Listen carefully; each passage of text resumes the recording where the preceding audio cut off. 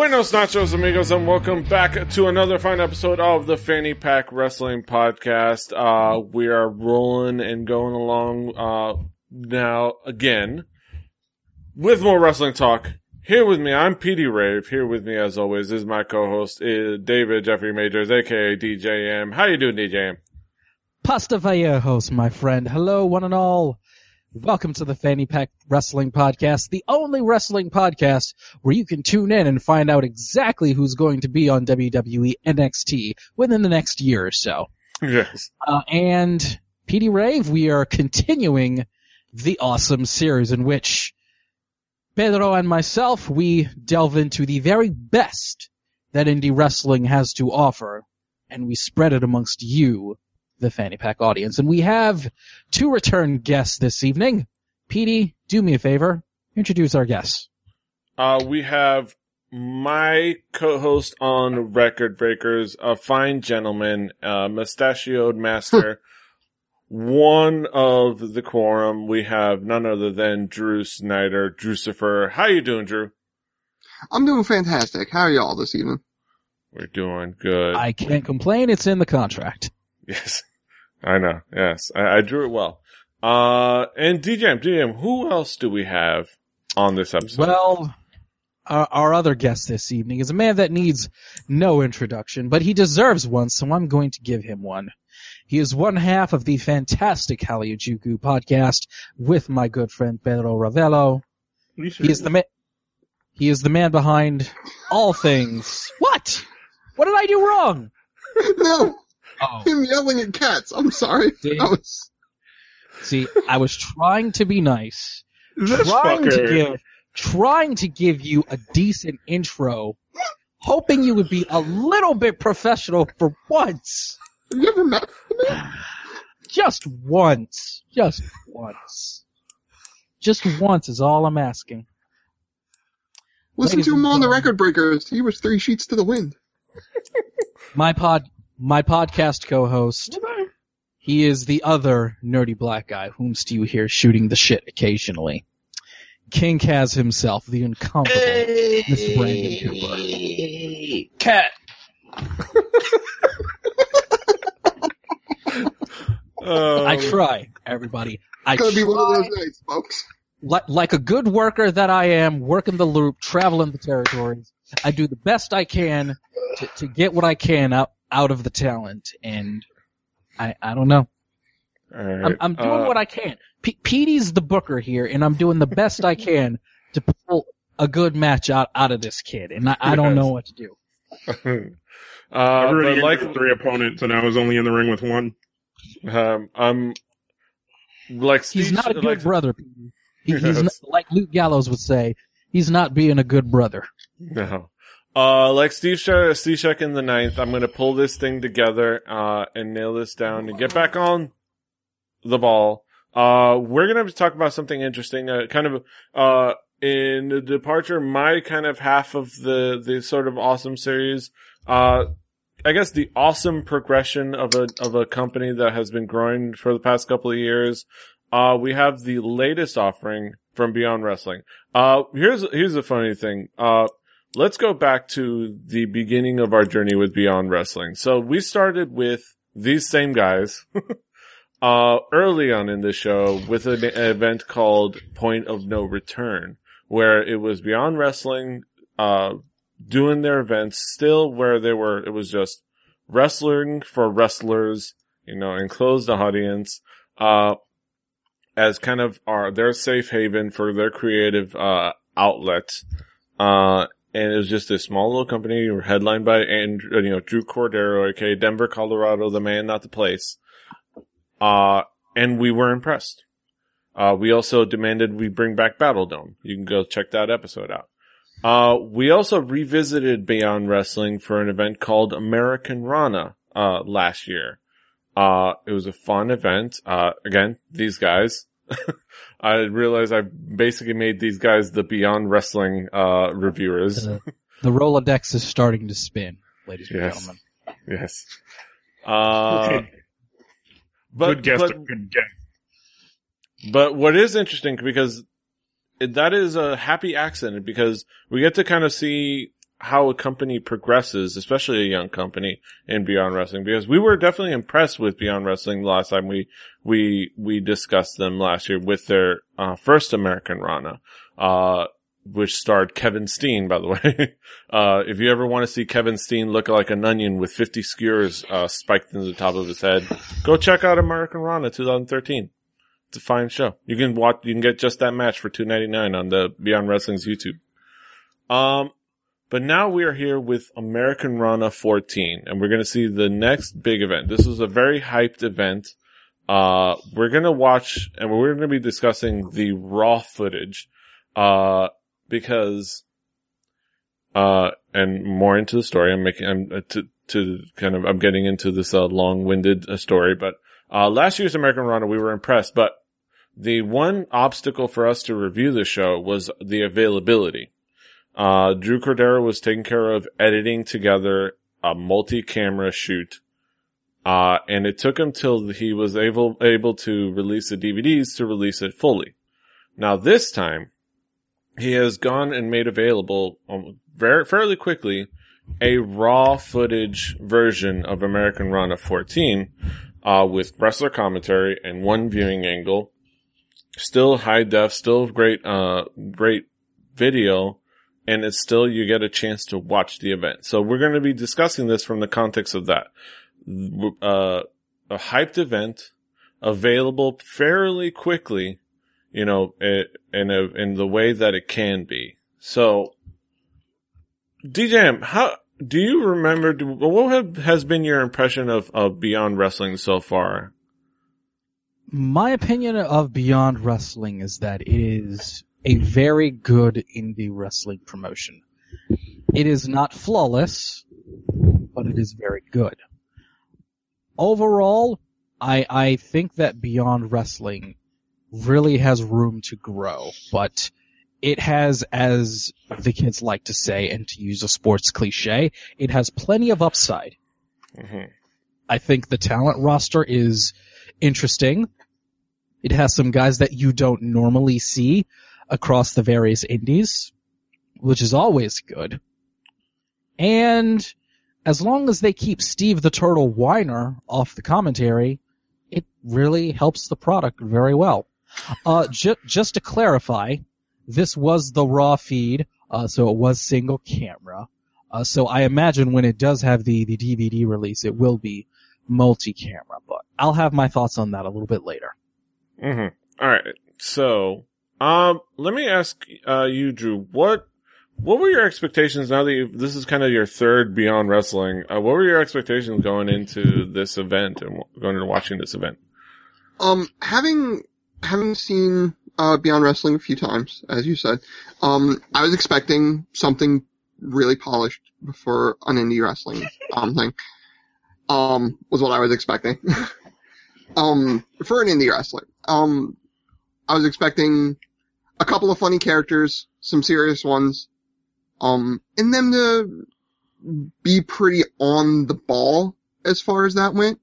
I didn't realize it was raw footage until partway in, and I saw it and I was like, oh, okay, this must be before the edit, which now that you say that makes a lot of sense. Yeah. But yeah, I was expecting a good time, a fun time, and a bit of lunacy, which yes. We will talk about that, I guess, later. Yes, we will talk about that. Kaz, I must ask you, what were your expectations coming into this event? You say I enjoyed this before, right?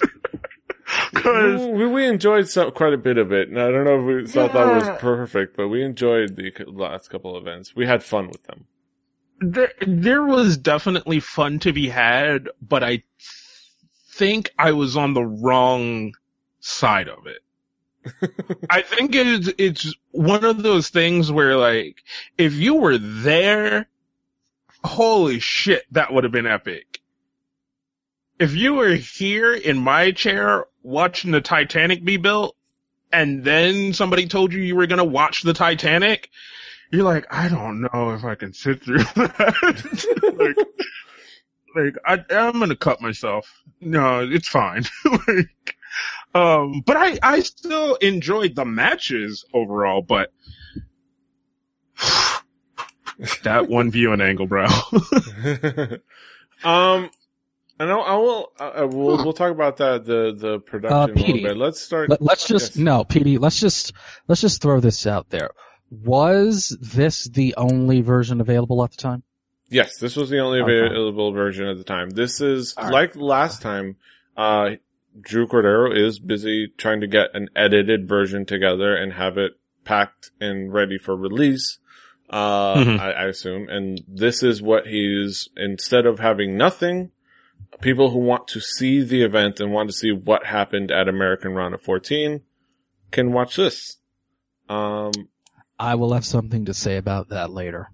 Cause, I'm not gonna give him a pass. Okay. Alright, so that's an important thing to discuss. But let's just get into the wrestling first. We have, of course, a kind of one of the staples in indie wrestling, starting off with a multi-man match, with the tag team battle royal. Quite a few entrants, quite a few too many entrances to kind of. Yes, Brandon. Put him in, coach. Put him in. Great. Okay. That was the most disjointed thing I had ever seen from the word go.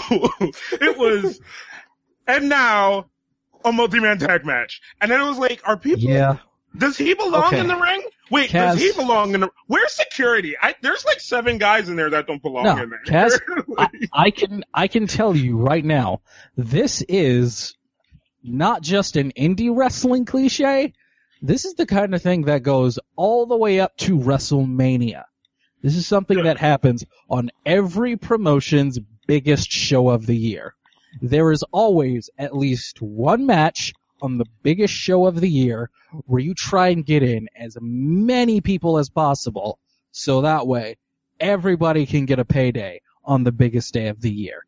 This goes from the indie shows all the way up to WrestleMania. Real talk. Look it up. I understand that. And every time, whether it's an indie show or whether it is literally WrestleMania, it is always as disjointed and crazy and broken as this. Always. And I think partially it also makes it way more disjointed when you only have the one viewing angle and you see this happen.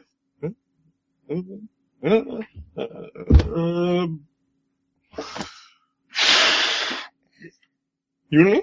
Huh? All right, let's do it. Again, I have some. Are we gonna wrestle? No. Oh, okay, you're supposed to wrestle him. Oh, cool. No, please go ahead. No, all right. All right. I don't know what to fucking do. I'm gonna fucking tweet. Yes. In the greatest match of my life. Hashtag sold out. Hashtag sold out. We have sold out fate. Sold out fit. We had entrants such as Milk Chocolate, The Hoods, Beyond Wrestling staples, The Hoods, Team Friendship, Third Oleg, the team of Johnny Cockstrong and Oleg the Usurper. By the way, Johnny Cockstrong, I liked it better when it was Sexy Eddie from Montreal, so. Yeah. Old school indie reference. Yes. Here they are listed as old bucks, but they showed up and they were Vine famous at the event, which is an interesting, fun little thing. Yeah. And of course, EYFBO. Not knowing the people's current gimmick because it changes so often. And then of course EYFBO, a couple other teams, and of course the Crusade for Change trying to force their way as an entrant in there. Now, I want you to tell me, what is the story on the Crusade for Change?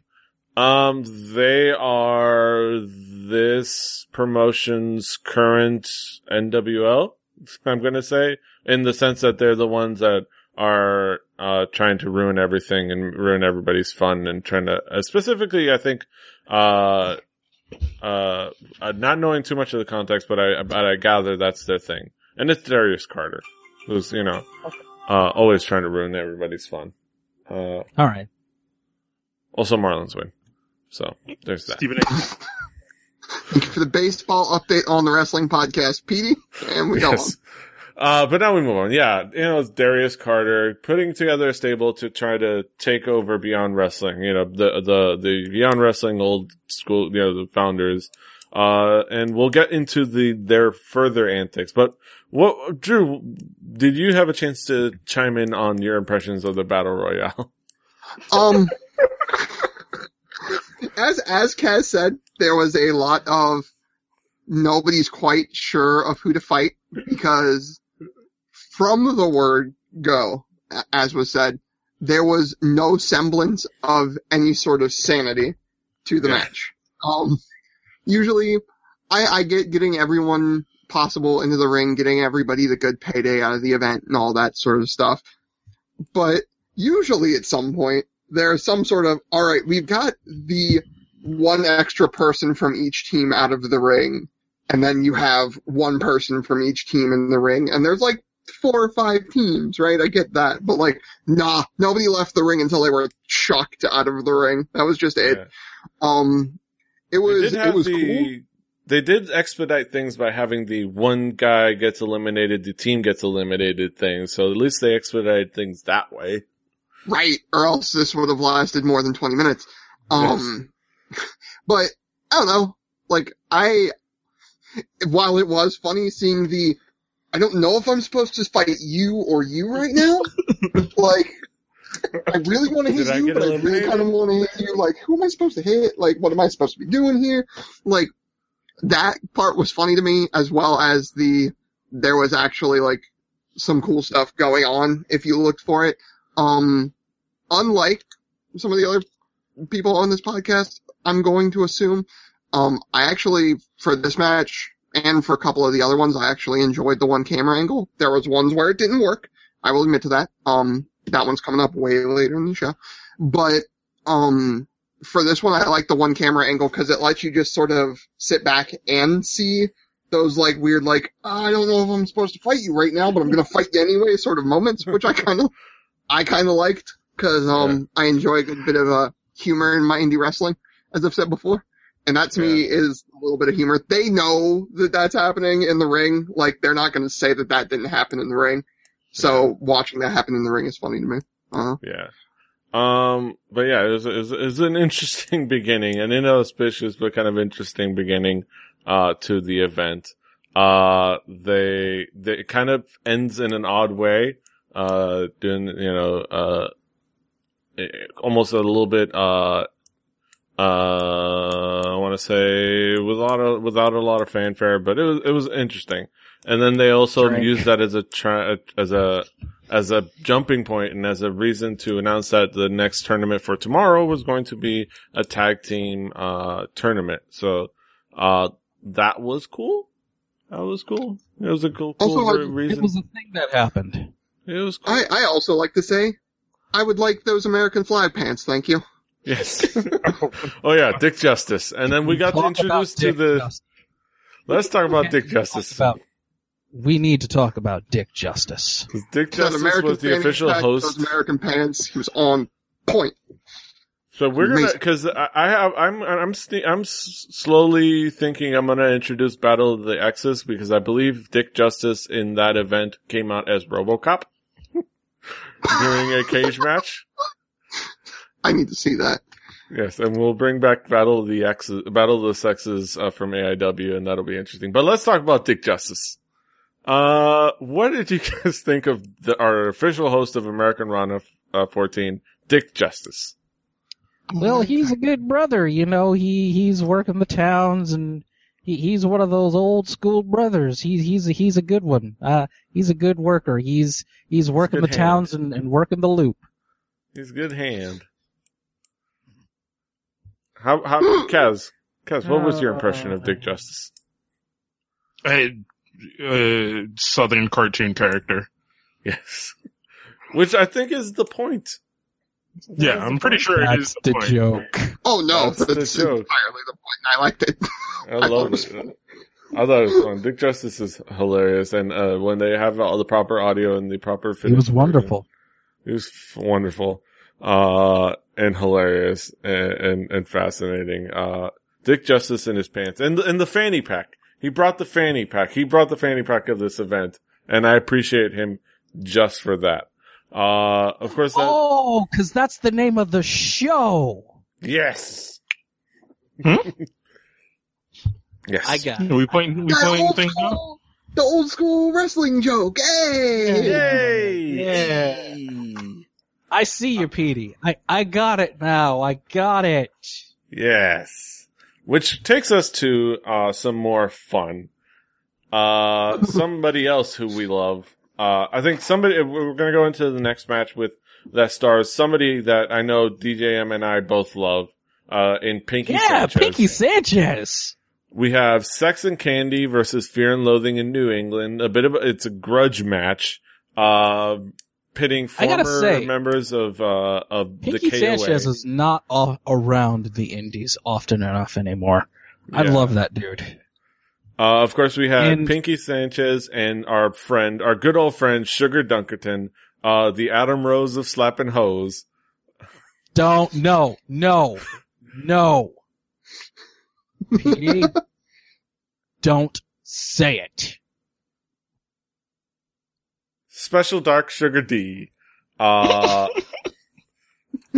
Chocolate Ice Cream Dream. Sex and Candy.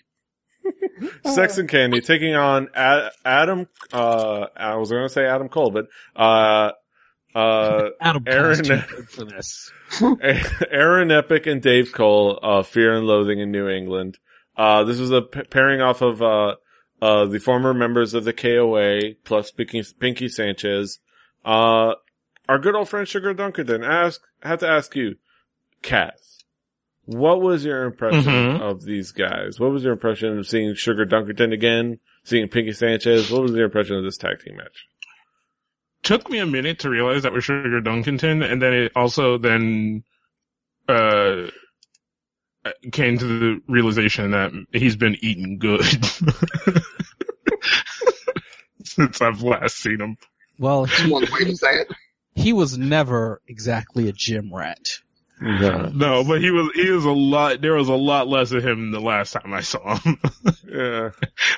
Well, there's also a lot less shirt. Petey, I want to see this tag team booked on every indie possible. Sugar Dunkerton and Pinky Sanchez, because for some reason when they came out together, to me it just seemed like, of course, this is perfect. Yes. These two are perfect together. I've never seen them as a tag team before until this show, but when they came out, it was serendipitous. It was magic instantly. These guys were made to be a perfect tag team together, and of course it works because it just does. Of course it does. Pinky Sanchez, of course it works. It's Pinky Sanchez and Sugar Dunkerton.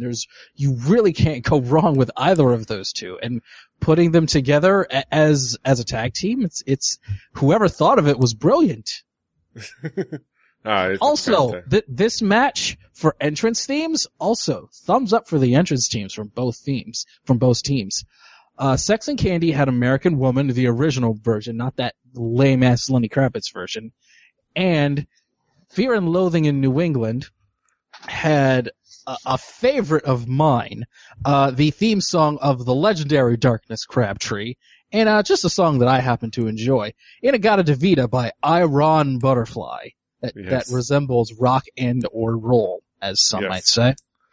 But everything about this, I just loved. Well, almost everything. There's one thing that I'm just not going to allow under no circumstances.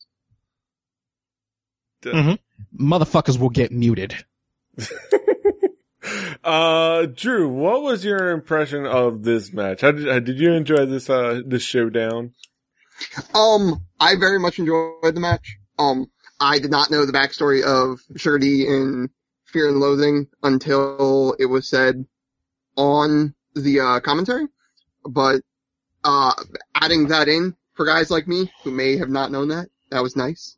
But the match between those two, like as a tag team, Sex and Candy, like that was really, really good. When I saw who I thought was Sugar Dunkerton coming around the corner, I was really hoping for that basketball jersey and like that flare again. And I didn't get that, and I was a little let down, but then like, it's still Sugar Dunkerton, it's still ridiculousness, and that's all well and good for me.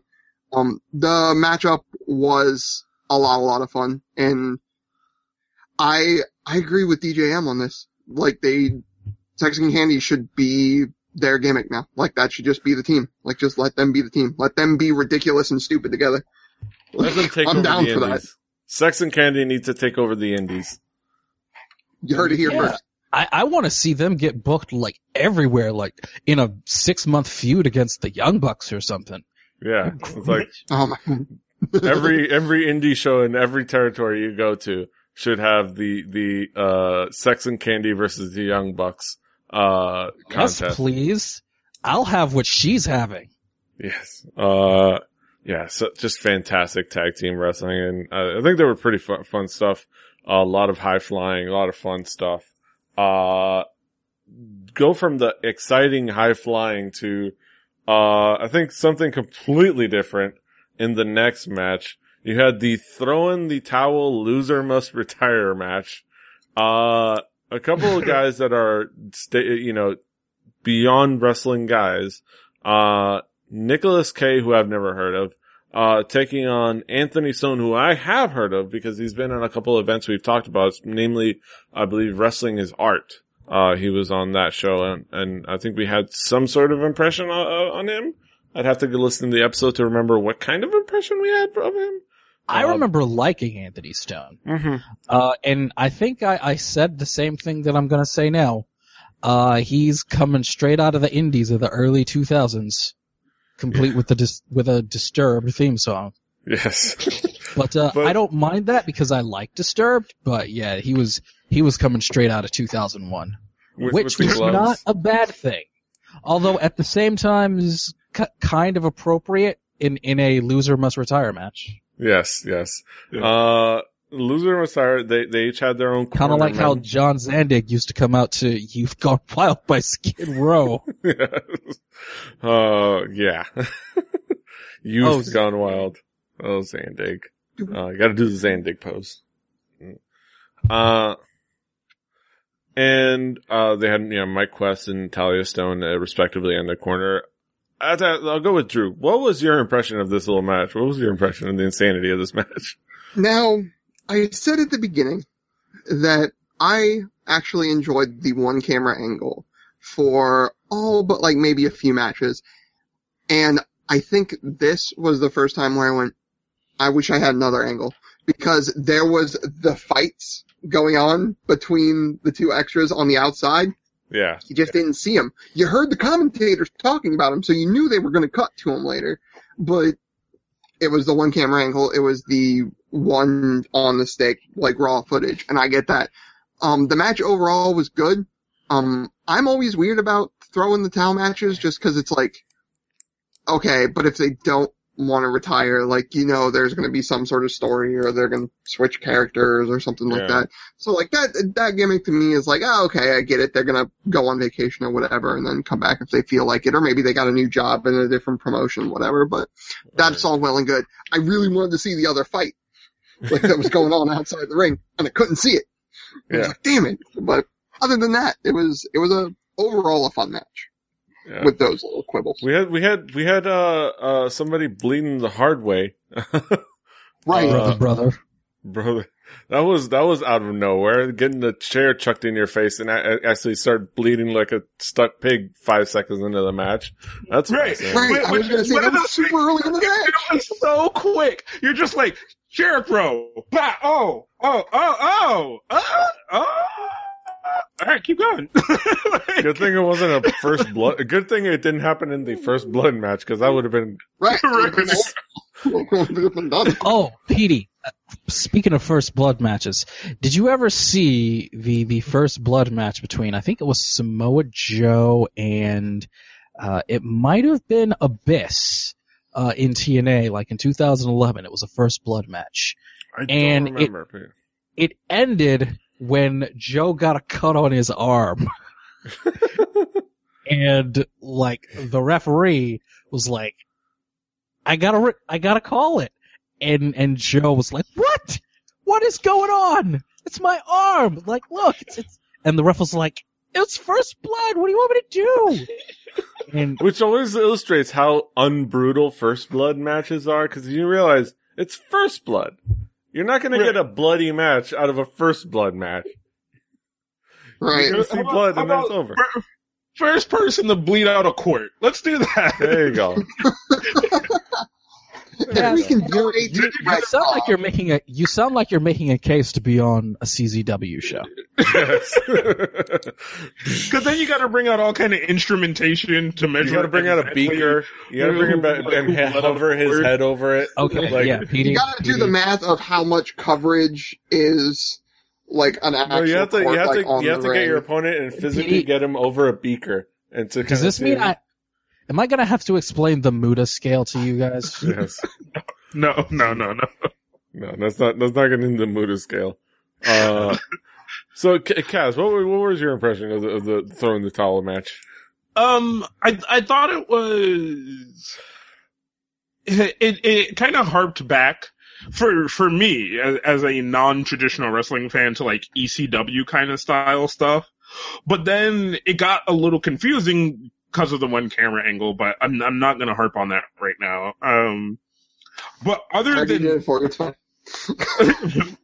But other than that, the wrestling, the parts of it were pretty interesting. The interferences, the stuff like that. The outside of the ring stuff was always kind of interesting, which was also really disjointed because like, it was just with the fans being allowed to be right there at the like, ring, like physically right there at the ring. Sometimes it made it hard to focus on the outside ring things because you're like, wait, is there something going on over there, or are two fans just getting into it? Like I'm not sure. And because it was only the second match, so I'm still trying to figure out how to watch this thing. But other than that, like up until the very, very, very last like gimmick of the freaking chainsaw that looked like a fucking Tonka toy. I was pretty impressed. Yeah. Like, it was weird. The chainsaw was weird. The chainsaw ending was weird. Chainsaw Charlie making another appearance. Thank you, Terry Funk. Right. But yeah, it was a wild, bloody match. They were gonna have to clean up their canvas again. Might have to go through another canvas. They lost their last one.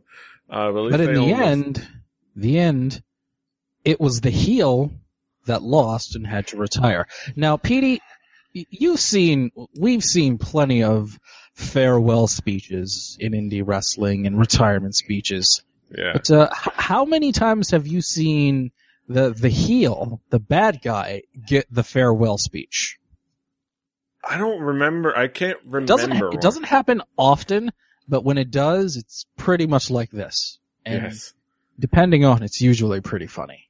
Yeah. I like this is the part where you usually get out of character and be all sentimental and shit and like, you know what? No. Fuck you all. He's like, fuck you all. And he's just stuck out the finger and then you got the, classic, na na na na na na na, kiss it goodbye. It's like, hey, goodbye. That you always get. And it was funny. It was funny. Did you guys enjoy the retirement speech? I actually thought it was kind of cool that they had the move to do the retirement speech as the heel. I thought that was actually a nice touch. For him to stay in character. It doesn't happen often in that case. Even with baby faces or heels, it does not happen often. But when it does, it can be a lot of fun if you're in the crowd. Yeah. Because you can just rail on them and the heel's just totally pissed off. Yeah. Kaz, you had something to say? A lot of that in this showcase of just people like railing on the crowd. There was a lot of interaction. I think the one of the mainstays of Beyond Wrestling is how interactive it is. A lot of offers of penis and mouths to shut people up as well. Yeah, there was. Including in the main event. And it was mostly dudes. Yeah. Right. A lot of, shut your ass up or I'm gonna come over there and put my dick in your mouth to shut you up. And it's like, I'm sure you can find a lot of different ways to shut that guy up. Like, you can use your hand, you can use a well-placed rag. Although, Although saying fist. that usually works. If you threaten that, it usually shuts people up. That's true. That's true. Yeah. I guess. Yeah, that's true. All right, so now we go from that Moving match on. to the first match of the night, starring a WWE washout. We have the teacher Aw. versus student. Brian Myers, the Prince of Queens, known to Formerly many by- known as Kurt Hawkins. formerly known as Kurt who- Hawkins, whose taking on whose career will go down as being Zack Ryder's tag team partner for a minute. yes, taking on his student, apparently, Ryan Adrenaline Rush, in a fun kind of high energy match, that I think impressed me. I don't know. Do you need a nickname like Adrenaline when your last name is Rush? Yes, this is Yes. indie wrestling. Mm-hmm. It's indie I was wrestling. gonna You say, always need a nickname. I don't know if this is your first time to the rodeo cast, but it's cartoon characters beating on each other. Like, it's just what it is. Yeah, you gotta have a nickname. It's pro wrestling, dude. I'll go with, Step your game up, Cooper. Drew, what was your impression of this contest? The teacher versus student? The thing is, I come from this from the outside. I don't follow, this promotion or any indie wrestling promotion really. So I wish they would have sort of talked about why one was the teacher in the first place. I will provide info on that one. Okay. Brian Meyer, formerly Kurt Hawkins in WWE, he had Right. started a wrestling school, in Long Island, I believe. Yeah. About a year or so ago. I guess this is one of his students, and as is typical in the world of indie wrestling, if a teacher or a reputable name gets booked, they will usually bring a couple of their best students. And this was the case with Brian Myers and Ryan Rush. Mm-hmm. Got it. Okay, so that makes sense now. Overall, the match, as you said, PD, was, really good. Like, this was actually the first time that it wasn't just purely ridiculous, and there was actually, in my opinion, some good, like, technical stuff going on. There was a lot of good high flying. There was a fair amount of, like, in-ring grappling. It was a good performance by both of them. And this was the first time during this one that I really kind of saw it as more of that. They were doing that side of wrestling as opposed to, like I just said 5 seconds ago, the cartoon characters bashing on each other. Like, so I very much enjoyed it for that. Not knowing the story, that's pretty cool as well. Didn't know that it was a thing for wrestlers to open schools and to do a lot of teaching in that area, so that's kind of cool to know too. Mm-hmm. Mhm. There's quite a few schools. There's New York Wrestling Academy. I know Mikey Whipwreck is constantly teaching kids out there. And we're gonna have a Mikey Whipwreck product later on, I believe in Danbury? No, wait, not Danbury. I know, in Trent Braddock we're gonna talk about a Mikey Whipwreck product. Mikey Whipwreck joint. But, Kaz, what was your impression of these guys? That was one of the few matches that I actually paid attention to. So, I don't know. It was a, when it comes to like the indie wrestling stuff, I like to see like kind of the either over the top, really complex wrestling or just like really cool technical shit. And it had a bit of both. And it kept its pace for a good majority of the match. There was kind of like the third half near the end where it was just like, I don't know what else to do kind of wrestling, where it's just like, all right, do this, want to do one of those? Nah, I don't really want to do one of those kind of, like thought process. You could start to see the wheels turning. But overall, really good match, and it was one of the few matches to me that played to the single camera angle, as Drew said. Like, there are a few matches that single camera angle was perfectly fine for the style of wrestling that was going on. Yeah. Mm-hmm. Yeah, it was an interesting, cool match. Very, talent-filled. And we're gonna see some, hopefully good things out of this kid, Ryan Rush. He's a good hand. He's a good worker. No, he's too young to be a good hand. He's a good kid. He's a Petey. good Come kid. on, Sorry. guys. I don't know. Come I'm just on. throwing things out there. I don't know what I'm talking about. Why am I hosting a wrestling show? I don't know what I'm doing. Moving on. Okay. So from that, we have the second match with the starring a WWE washout. We have as I love how the announcer has said all throughout the night, another fucking tag team match. We have Team Tremendous. Team Tremendous. Remarkably average Detective Dan Barry with Detective Bill Carr, Team Tremendous, taking on Chuck Taylor and Trent Beretta, best friends.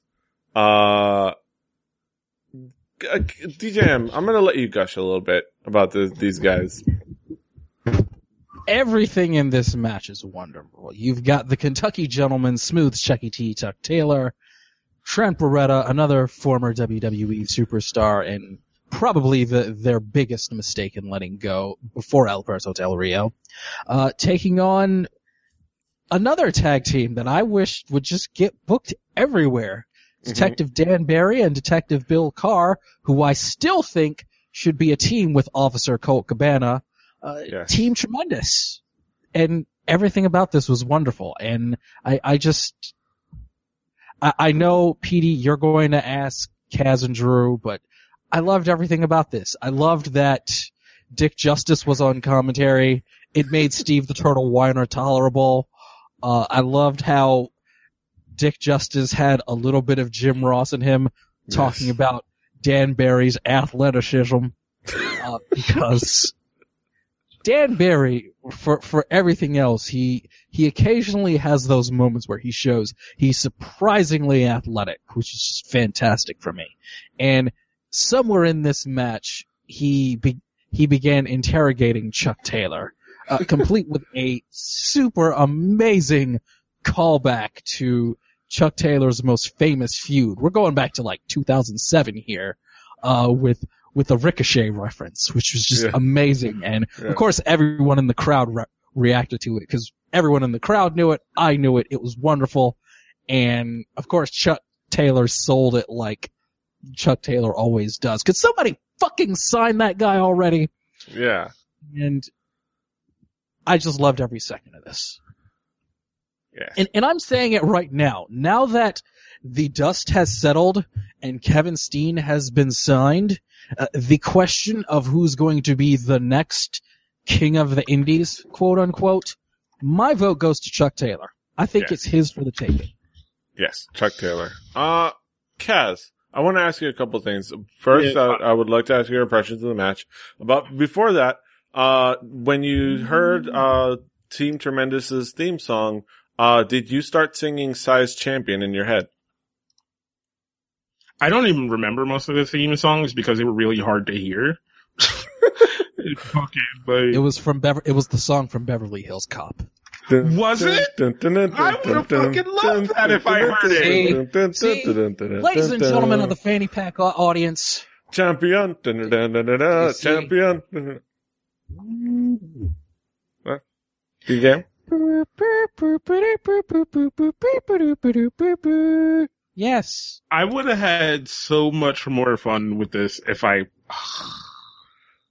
The unfortunate part is in the edited version, we wouldn't have heard the theme That's song, their gimmicks. They're cops. Yes. And they come out to the Beverly Hills Cop theme. Kaz. See? Just it's what I'm working with. I had the video turned all the way up, and I'm just like, I could hear the one announcer, like, in his fucking, like, cause he got the good mic. Like, I hear the other dude fucking choking on fucking shitty audio cables. Alright, no, I don't, is this, Drew. No, yeah, moving on. Best friends in Team Tremendous. What did you think? I like the Team Tremendous came out with the Beverly Hills Cop theme song. So Goddamn right.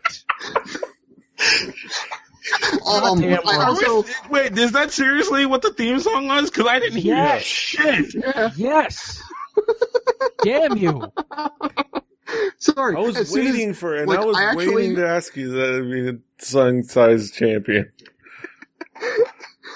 See, the minute, I don't know if DJM can hear me anymore. The minute I heard it, I actually, decided that I was going to cheer for Team Tremendous that entire time. Even if it wasn't a big guy in a collared shirt, like, which automatically gets my respect for wrestling Yes. as a big guy in a collared shirt and black pants. Like, Yes. let's be fair. The motherfucker was probably sweating his ass off. I have to ask you this, Drew. As a mustachioed man yourself, what was your take on Dan Barry's facial hair? Any mustached American automatically gets my vote. I was getting around to that.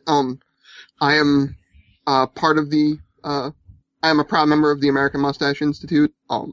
So Dan Barry is A-okay by me. So Team Tremendous, I very much enjoyed. The Best Friends gimmick was funny to me for what it was, and this tag match, as a tag match, I think was fantastic. They very much played the corners, which I like in a tag match, back and forth. That's always well and good. But yeah, no, I can't believe Kaz, didn't hear Beverly Hills Cop, and that makes me sort of sad, because that automatically got me way more into the match. Plus, I want Yeah. Team Tremendous, because Team Tremendous has the awesome theme music. Yes. Yeah, it was a fantastic match. A little inauspicious of an end. Fortunately, Trent Beretta going down with the injury, but it was definitely.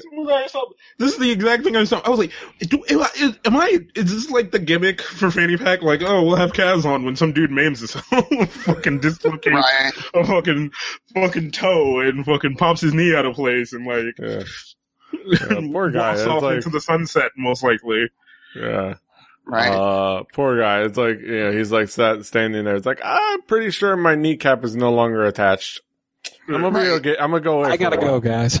BRB, popping my knee back in. I BRB. was like, hyperextension.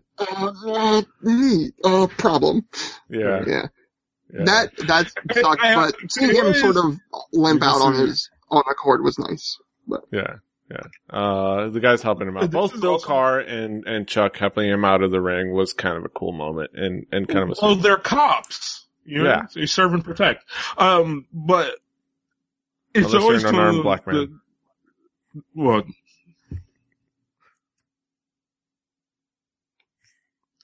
It's always one of those Do you things. see what DJM has to deal with? Do you see?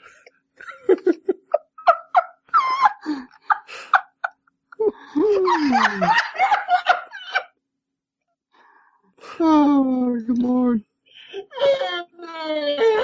I fucking hate it. Oh, alright. So, no, but it's always one of those really discerning things, especially at indie shows. You know when somebody got fucked up because the audience is always usually right there. And you just have that moment of like, no one's no longer watching what's going on in the ring. Everybody's looking at the dude on the ground. Like, Right. it instantly goes from, oh yeah, to, oh. It's a punk rock show. It's a punk rock show. Because like You if are- somebody gets messed up in You the are pit of the more, punk rock show, you are everybody's more like, on oh point god. with that than you realize. Yes. Yeah, pretty much. I've- Yeah. Petey, you are aware of the infamous Mark Briscoe shooting star press? You've made me aware of it. Yeah.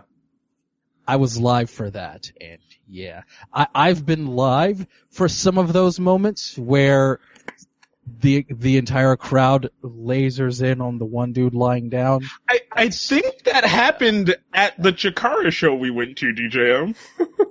Maybe. It might have. I know I was at, Lufisto's unfortunate incident at WrestleCon when she, popped out her, I believe, hurt her knee. I actually watched her hobble her way over from the locker room, quote unquote, to the merch table, with a chair as a walker. which is like, adorable. I was gonna help her. I was gonna give her my shoulder, but somebody offered to carry her, and I was like, I'm not gonna be able to. You said popped out of, and I was like, oh, this is going somewhere better, and then it didn't. No. No, it was her knee. I think her knee like went in the wrong place. Yeah, that's not good. Yeah. But yeah, it was tough, and we wish the best to Trent Beretta. He's a good guy. He's a cool guy, fun guy. Moving on to, as well. we touched upon, the term. We finally get to our first blood match. Jimmy Jacobs, the Zombie Princess versus Eric Corvus. Drew, you sighed. What was that sigh about? Because the thought when you hear first blood match, the excitement is bloody match, and then halfway through the match you realize, oh wait, as soon as somebody's bleeding, it's gonna be done. Right. So like, you always want the bloody match, but you never get the bloody match. And then this one ends on the weird, like, poker in the back of the neck, like knife thing that was weird. I will provide some backstory. Yeah. Okay. Good, because I don't have that. Jimmy Jacobs has been having crazy bloody matches like this for the better part of a decade. He's, for as good as he is all around, he's kind of best known for like the bloodier matches, and the spike, the stick, has kind of become his trademark over the years. He's been using that for like maybe like 6, 7, 8 years now. And that's just kind of his trademark thing to use in matches like this. Mm-hmm. That's how he makes guys bleed. Got it. That's also how he's made himself bleed on occasion, because he's crazy. Yeah, 'cause he's crazy like that. Or, he's had, he's also known for having, one of the Briscoes bleed on him while delivering a speech. Of course, that's a whole other incident. But yeah, first blood, Jimmy Jacobs versus Eric Corvus. Eric Corvus is the steampunk guy, right? Yeah, he's a steampunk guy. He was a little more of a jolly version of him. He didn't have a lot of his steampunk gimmickry for this match. This is what, and I think we've seen him before in another Beyond Wrestling show. When he's in Beyond Wrestling and he's more into this version of his character, you don't see it as much. When he was at, National Pro Wrestling Day in an audience that maybe didn't know who he was, he brought back the steampunk stuff, the book with the machinations and the hat, cause, you gotta work the gimmick, brother. Especially on the big shows. That's how you sell merchandise over at the gimmick table. Yes. Yes. I was watching the Wrestling Road Diaries too, and I'm like on this big Luke Gallows kick. I don't know why. Yes. I'll go to you, Kaz. Kaz, what was your impression of First Blood? I think, like Drew, it has that initial excitement of like, oh, okay, cool. Like, like, these guys are gonna go at it because they gotta try to make each other bleed or whatever.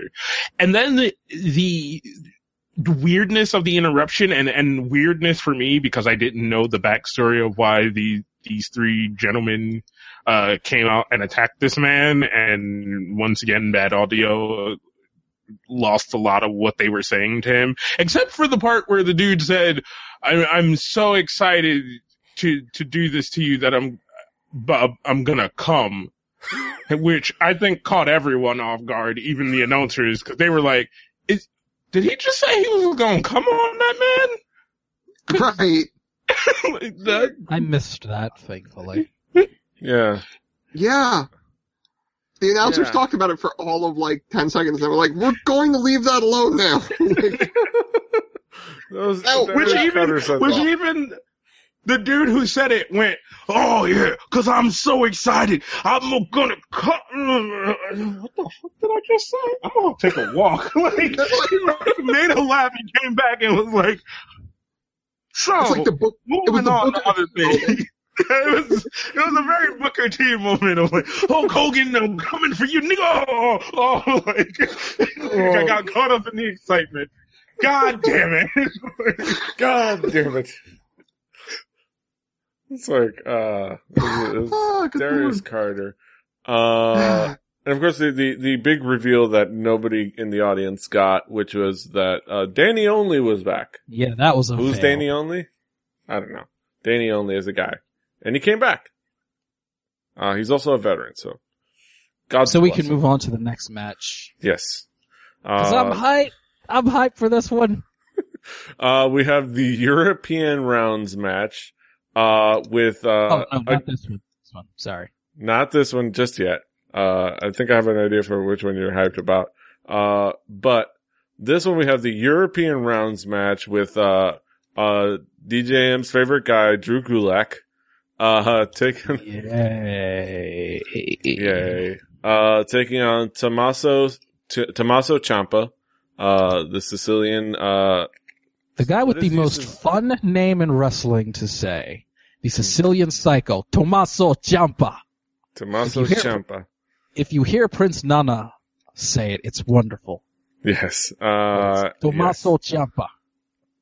Yeah, it's wonderful. In a European rounds match, DJM, were you able to gather the rules and regulations of this match? Well, what I know of the British Lancashire style of wrestling and then the world of sport rules is that there are multiple rounds and they're usually for 5 minutes or so, with whomever won the match winning the most rounds or getting a pinfall and all of that. Yeah. So Because- as far as Because Drew Gulak fancies himself to be Mike Quackenbush 2.0. No. But, yeah, this match happened. yeah, it was 10 3-minute rounds, and it was going to be contested to 2 pinfalls or 2 submissions or a combination of the 2 or a knockout.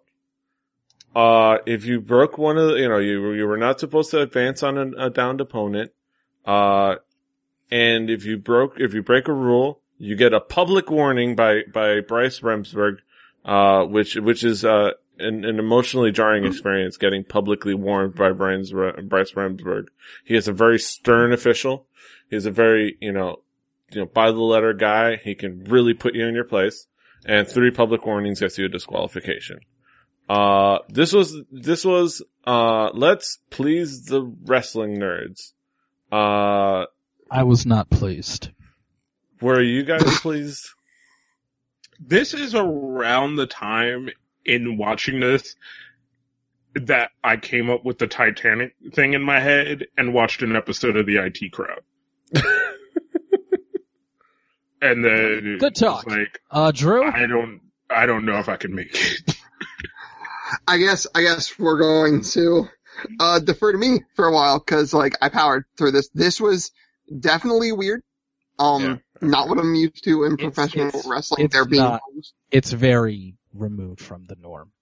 yes, Even unless it's the right talent, even I have a very hard time when people want to try and do these weird rules matches. European rule matches. They're very weird. Yeah, so I wasn't 100% sure why people were getting disqualified because it looked like normal pro wrestling stuff that I was used to. That was the same thing. I was like, what? Excuse me? He was advancing on a downed opponent. Can somebody give me the PDF file that goes along with this match? The show notes. You gotta check the show notes. There's right. there's Dungeons and Wrestling's version 3.5. You gotta read through that one first. Yeah, again, this was like the British. This is the British stuff, so it's totally. It's different. Heart Dungeons and American Dragons. And hey, everybody, look at that. Drew Gulak did something that Mike Quackenbush did a few years ago and failed miserably. Hey now, will you look at that? It happened again. Looking at the size of these guys, I would like to point out, I'm not making fun of you for your decisions, but didn't like it. No, I was Yeah. I was like, okay, I don't fully understand the rules, but let's keep watching and see if I do. Don't. Then there was a knockout, and I was like, oh, alright, so it's over. Cool. Yeah. Let's, Somebody accidentally rang a bell and that's the finish. Yeah. Right. All I know that happened was shit And then the bell rang, and then somebody said something about a minute, and then a dude got really angry and left. Yeah. And I was like, either that was some really strategic writing, or I missed out on something, and the ring announcer got bored. It was just like, You didn't. I'm sorry. There's a minute left. I'm so sorry about that. It's just like, But yeah, that match happened. Moving on, to a couple of great talents, in a showcase match. We had, fighting out of Seattle, Washington with the Seattle Seahawks, attire, and colors. We had none other than, Kimberly. And then we had, in the other corner, in his, USA attire, in his US Ant attire, if you will, we had the now newly rechristened Silver Ant, right, formerly known as Green Ant. Known the Silver Ant, even though he was originally the Green Ant, but he was wearing his US Ant attire. I remember that from the commentary because that was when I also realized they had switched commentators a few times. I was like, yeah. Wait, I've been hearing different people. You didn't realize that? And they were taking on. No, they were taking on each other. It was, Kimberly versus Silver Ant. In kind of a fascinating, showcase for both talents and specifically for somebody who I think has been, impressing people and it's been impressing me every time I've seen her. Kimberly. We talked to her about her on the AIW J-Lit, JT Lightning Invitational Tournament, and we were impressed with her then. And in a couple other places. DJ, She might have been the one thing I liked about that interspecies wrestling show. That might have been her. Or I know she might have been like the one highlight of a show that I really didn't like. So it was either interspecies wrestling or CZW. She was on one of those and she was like the only positive thing that came out of it. But yeah, Kimberly. She's good. Kimberly's good stuff. I have to ask you, I'll go with, Kaz now. Kaz, what was your impression of this match? I usually like anything with the Ant characters in it because they're really, really good wrestlers. They're really entertaining. They're really technical and they make the other person look good. And even sometimes when the other person doesn't need that help to look good, like they can do that. And like Kimberly seemed to be one of those people that didn't need it, but it made the match that much more better. Mo better. Yeah, it was a fantastic match. Drew, what did you think of the contest? I'm going to reiterate what Kat said. Like, the Silver Ant was a fantastic technical wrestler, and this Kimberly seemed also really, really fantastic, really technical, and seeing the two of them really sort of go at it, like, this was one of those matches where the one camera angle, in my opinion, really shined. We're gonna get to another one where I'm gonna make fun of the one camera angle real quick, but this wasn't that one. They both seemed really, really good. I need some, female wrestlers taking on the dudes every now and again, as we know on my Addie Star love and all that. So seeing this one how you doing, girl? Hey, girl. We forget about you. We gotta have one Addie Star name drop every time me and Cass come on. I love Addie Star. So, this is the one good thing to come out of Canada. But Kimberly! Kimberly, also, pretty dang good wrestler, pretty impressive. Overall, this match was, as Cass said, there was that sort of, she didn't need the lift to look better, but somebody like Silver Ant really did push that a lot farther. Really a lot of fun. A lot of great talent and a great way to kind of, push her up and keep showcasing her because I think she is getting booked, but I want to see her booked everywhere. I think she's really impressed me and she's really growing at us as a talent. And I think once we, again, another show I planned on including, once we get into a Shine show, we're going to talk about several female wrestlers that I thoroughly enjoyed and think should be booked everywhere. Leva Bates, Petey. Leva Bates. And her tag team partner, Mia Yim. Gotta love me some Mia Yim. Mia fighting. And Next match. Yes, this match. Yeah, Fantastic I match. No mumbling off anymore.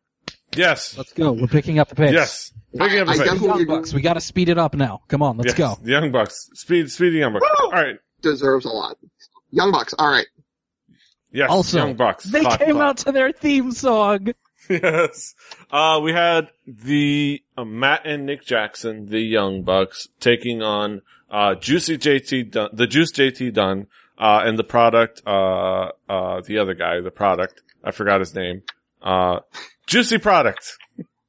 The product. Juicy Product, the guys responsible for the shiner that Kimberly was sporting in the previous match.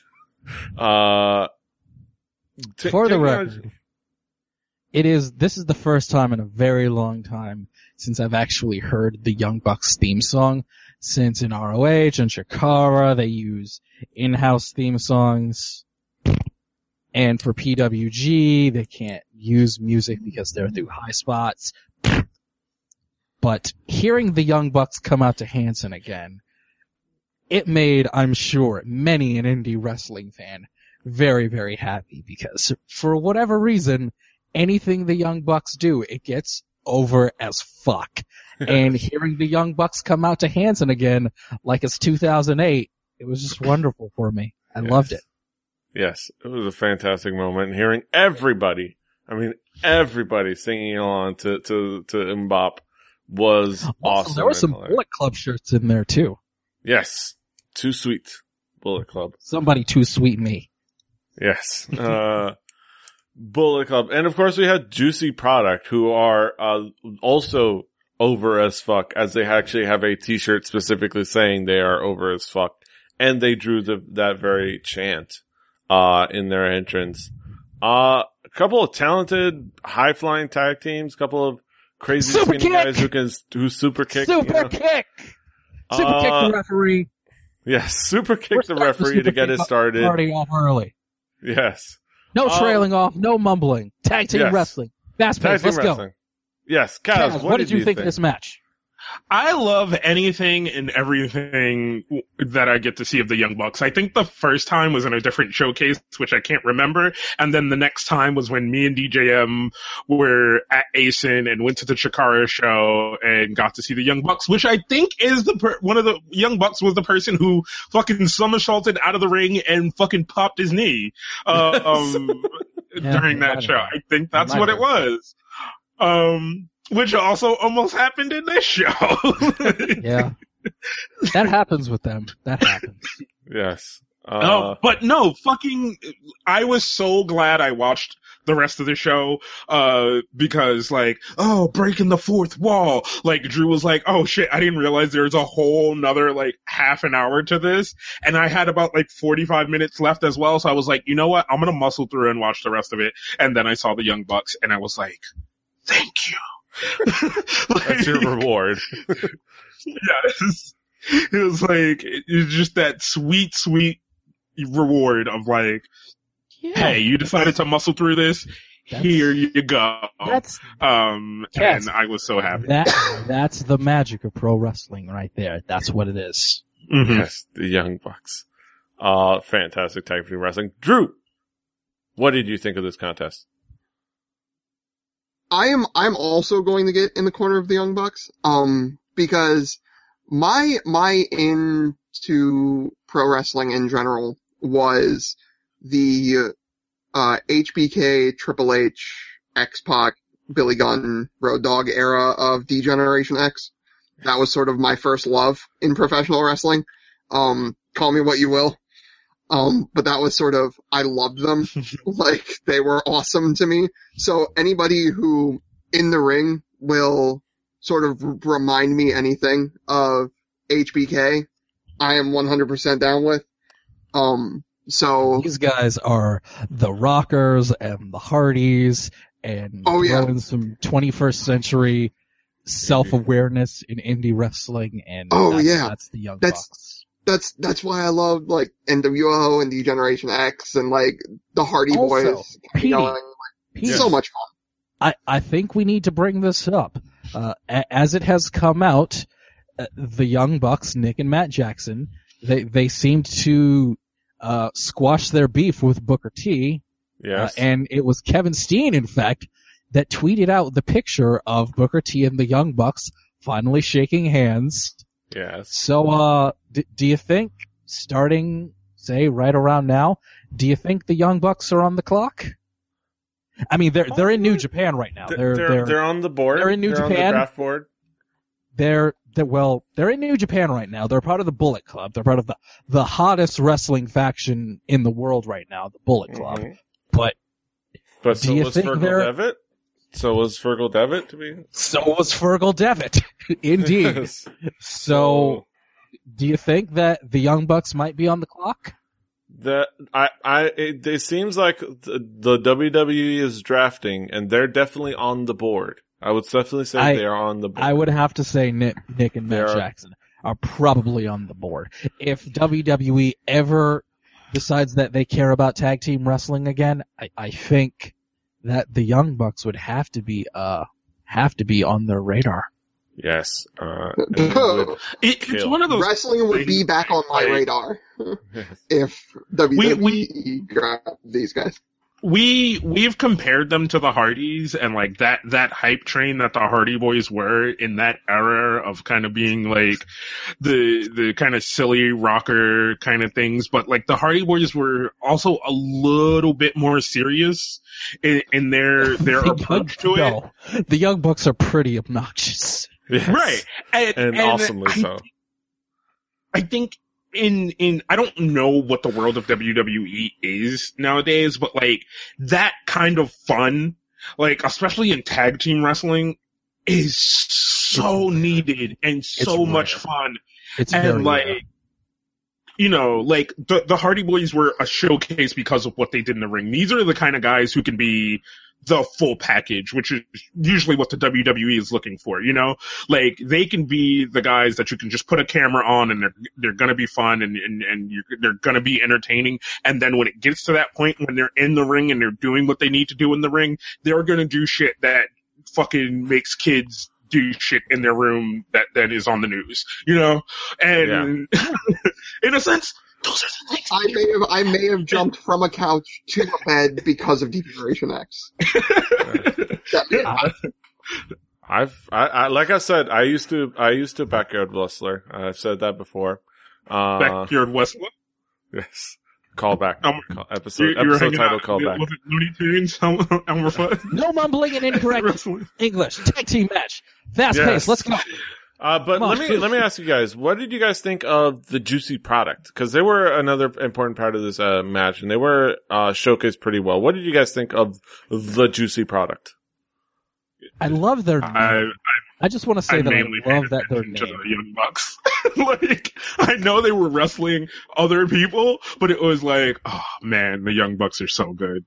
I like their name, and I think that they pretty much put Beyond Wrestling in a microcosm. They are clearly really good, and there's room for growth, and I hope they grow. Mm-hmm. And Drew, what did you think of the Juicy product? I'm going to say, while it's obvious that we're gushing over the Young Bucks a little bit, for a tag team, for any tag team, no matter how good the tag team is, to look really good, they have to be across from people that at least know what they're doing. And Juicy product delivered that. They very obviously were solid for doing, and that was all well and good. There was some, as I said at the beginning, some lunacy to it, a little bit, crotches in people's faces and whatnot, but it was good. They provided good wrestling and a good opponent to make, in my opinion, the people who I was kind of watching for the Young Bucks look good. So. Mm-hmm. Fantastic tag team wrestling. Kick-ass people. Super kicks. Super kicks. Super kicks. And now we get to the main. Before we move on to the main event, I just want to say, one thing about American Rana that really stood out to me was just how much dancing there was in this show, and it really reminded me how indie wrestling shows are really just big dance parties for people that don't want to dance anywhere else. Yes. If you go to an indie wrestling show, you're going to hear some music that you're going to enjoy, and nobody's going to judge you for what you do. It's a fucking party where people fight for your entertainment. In fact, there was a Ring of Honor show on, like, I think it was actually the day that Michael Jackson died. And for the whole show, like, in between, like, for the intermission, and I think a few of the wrestlers had their music changed, it was almost nothing but Michael Jackson. And everyone loved it. And during the intermission, I got to do the Thriller dance with a few people, and it was wonderful. And that's what I noticed about American Rana, is that everyone was having a really good time. And that's what you need at shows like this. It was a very high intensity environment, very fun environment. Everybody was into it, into being there and having fun. The drinks were flowing. Apparently there was some good beer, like not just beer, but like, you know, draft beers, and it's apparently a really cool bar. And it wasn't just PBRs. Yeah, it was, there was grilled cheese, apparently. So there was apparently really good grilled cheese. So, it was a good show. So it's definitely something that you would want to attend. Beyond Wrestling shows seemed like a very good time. And if Drew Cordero, in fact, does what he wanted to do, which was craft beer wrestling show where you get a specific craft beer paired with each match, that would be one of the most fun shows to ever be at, I would say. Pairing a craft beer to a wrestling match. I could see awesome that idea. Working. Yes. But moving into the main event, Michael Elgin, the Unbreakable One, not the host of Tech News Today, and your current and reigning Ring of Honor World Champion, taking on Chris Dickinson. A couple of hard-hitting guys, a couple of intense guys. Michael Elgin, like I opined in our chat, no longer with the mullet, no longer with his Midwest. However, Petey, as I said to you, and Sugar Dunkerton, in fact, said this on commentary, he won the Ring of Honor World Championship after he cut the mullet. So maybe that's what was holding him back all along. Maybe. He took on Chris Dickinson in this match. A guy that we've had a couple of times on this show. He's sort of playing the nobody wants to book me because I'm too real gimmick that nobody outside of CZW dare play. But this match overall, Michael Elgin is as beast mode as he ever was. But this is one of those times where I looked at this match as Chris Dickinson's Ring of Honor tryout. I looked at this match as something that Chris Dickinson probably went in thinking that if people see me have a good match with Michael Elgin, I could probably see myself getting into Ring of Honor, which would be awesome for him. And Michael Elgin is Michael Elgin. And when you're the Ring of Honor World Champion, you're usually working with guys that are pretty much either at your level or maybe just a touch higher. This is one of those rare cases where if you're the Ring of Honor World Champion, you're working with a guy that was not quite on your level, and you had to bring him up. I thought this match was a little long. Long. Yeah, I'll agree with that. If I'm Michael Elgin, I'm kind of looking at Chris Dickinson and I'm saying,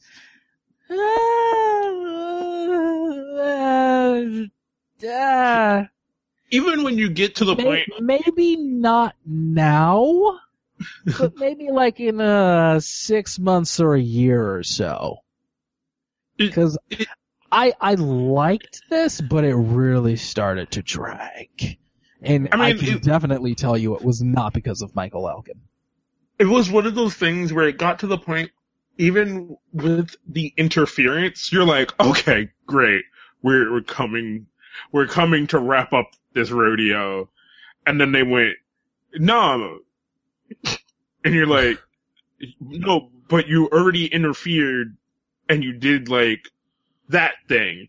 And they're like, nah, But we got no, like Michael Elgin's got 20 more minutes. He's got to have a comeback though. Yeah. Right. And it's just, it was just like, it just kept going, and I'm just like, I was looking like at the load button, and I'm like, is there another match? There's another match. I thought that too. And I've seen guys have long matches and make them very good. The thing about longer matches is that when they're really long, you don't notice. Say, 30, 40 minutes later, you're like, wow, 40 minutes passed. That was amazing. Mm-hmm. That was not the case with this. And I will say that it's partially because Michael Elgin was working with a guy that was not quite on his level. Yeah. There is also a lot of in the beginning of trying to do the test of strength thing with these two really strong guys that led to nothing. The unstoppable force versus the immovable object sort of feel to it. Yeah. At the very beginning. Yeah. But it didn't come across that way. It didn't come across with the epicness that it should have had to it, because it was just like, do this. Oh, I didn't do it. Oh, really? Well, this thing. And it felt like it was supposed to be epic, but it just never got there. And then they finally move on from that to the next thing, and it was just a lot of you're almost there. You're almost really entertaining, but you're at that level where I'm noticing everything. Mm-hmm. And that's never what you want, especially coming off of that great tag team match where that thing happened, where I was no longer pressed about time. I was no longer in my Titanic mode of God damn, this thing is a long show.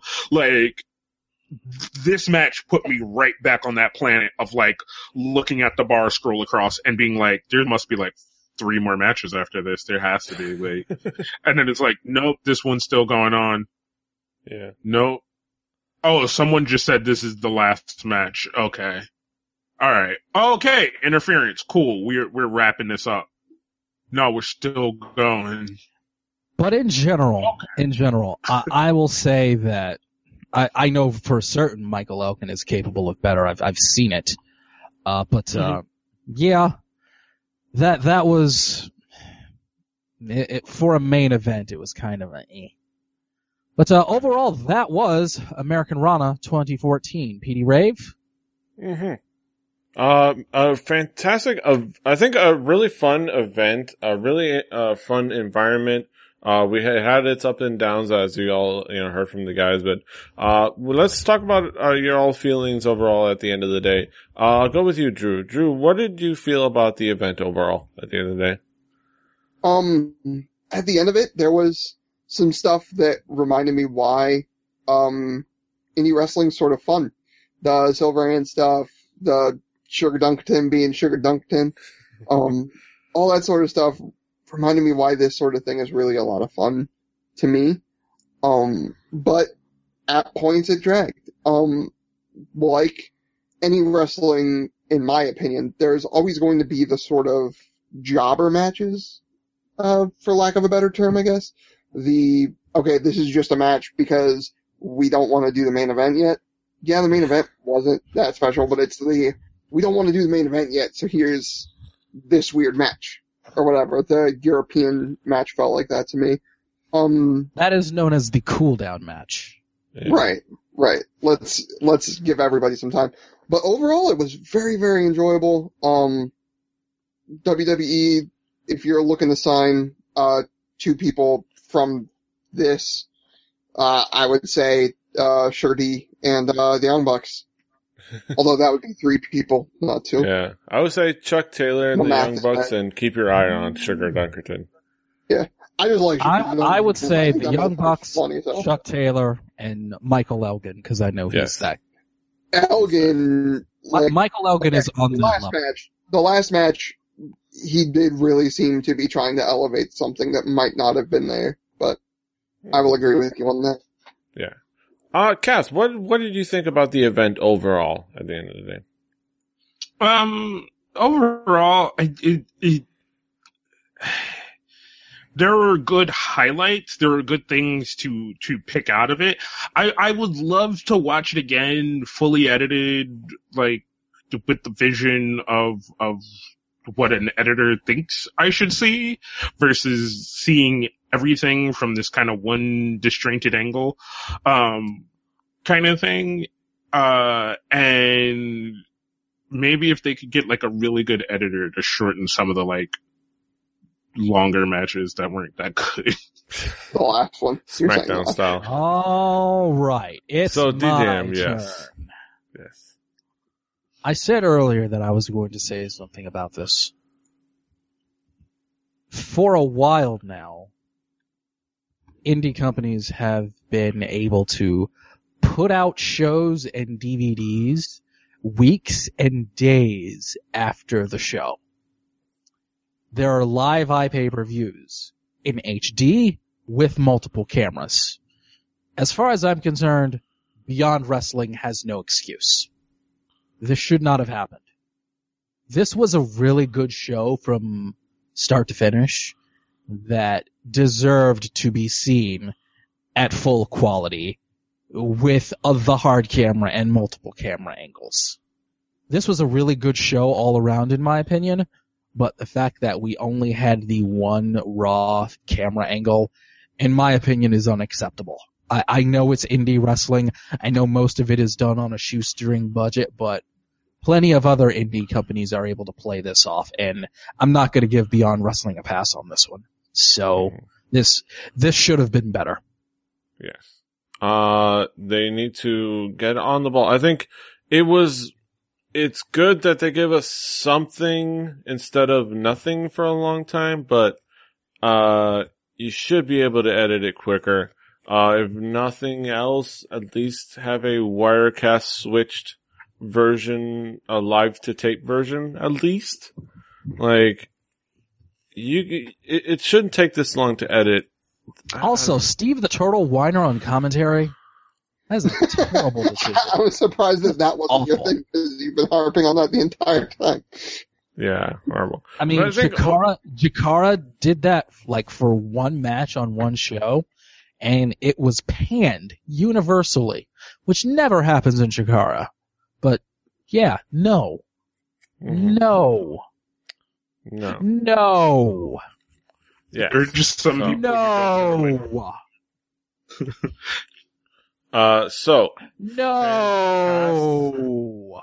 Fantastically fun show. Had its pitfalls, but and namely the quality of the video, and it should have been edited quicker. I think Beyond Wrestling is going on the right path. They need to do this whole editing things quicker. This I know was it's a HD. really good show with a couple of really big mistakes. Yes. And I think that's the thing that there's no excuse for that in today's age of multimedia. Like the quickness in which most people turn things around, and sometimes even just one person is like recording something and then editing it themselves and then putting it out as content. And yeah, it's not a 3.5, 4 hour show sometimes, but you can really, really, really do quick cuts. You can do this stuff fast. You can hire people whose jobs it is to be camera operators and editors so that, one, they know the footage that they already captured and they know their cut points and all kinds of things. And these things can happen so much quicker in today's age. And like you said, there's even freaking easy setups of buying, you could buy a bunch of DSLRs for $400-500, get Wiretap or any of these. Here's the thing about all of that. I will tell you, a person that runs an indie wrestling company will say, we have no money to even buy ourselves lunch. But my response to that is, you know what? You probably have some fans that know their way around video editing. You probably have some people that could help you rent a few high quality DSLRs, you should probably ask. Mm-hmm. I really have nothing to me, that's a huge mistake. Hell, there are things that I watch on the internet that are edited and produced shows that are shot with phones. You know? Like, and I'm not saying that that's an option, but I'm just saying, like, you get really good footage out of shit, and there are so many options of things that you can get footage out of that you can do on the cheap. And I think it's the bigger than what you're doing mindset of like, oh, if we do this, we need this kind of setup. Where it's like, you don't really need that much of a setup. You know, you have the cameras already. Like, all you gotta do is...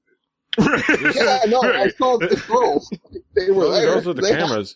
Really, I think it comes down to the day is like, start editing already. Why are you not editing right now? What are you doing right now? Are you asking your Twitter followers a dumb question about the world of wrestling? No. You don't need to ask them if they're using the Supercard app on the iOS. You can use that time you're monitoring that social media and go edit. You know what? Hopefully they figured that out. Let's take it home, Petey. Yes, let's take it home. A fine show, a couple of glaring mistakes, but I think, overall, I think we're gonna get back, I think, hopefully everybody enjoyed it. Let's get to the guys. Kaz, let me ask you, what do you got going on in the world? Shooting the shit with two nerdy black guys, other projects to be named, your mom. Mm-hmm. Drew, what do you got going on in the world? Well, you can find me at XDrewSuperX, on the tweeters, Bird Ghost Tweet, and you can find me, alongside this here Floridian and a few other jokers, making fun of music at 4 Record Breakers, or recordbreakerspodcast.com. Yes. Would be that website.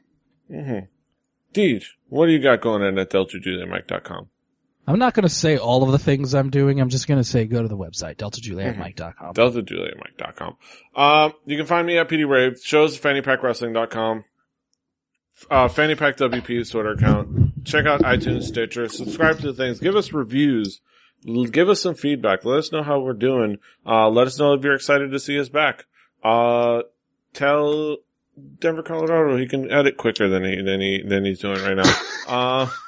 Petey, really challenge him to an edit match. Edit this. like, I'll edit my show before your show. Hasta los huevos, everybody. All right. Until next time, hasta los huevos. A challenge, a fucking edit deathmatch. Toodaloo.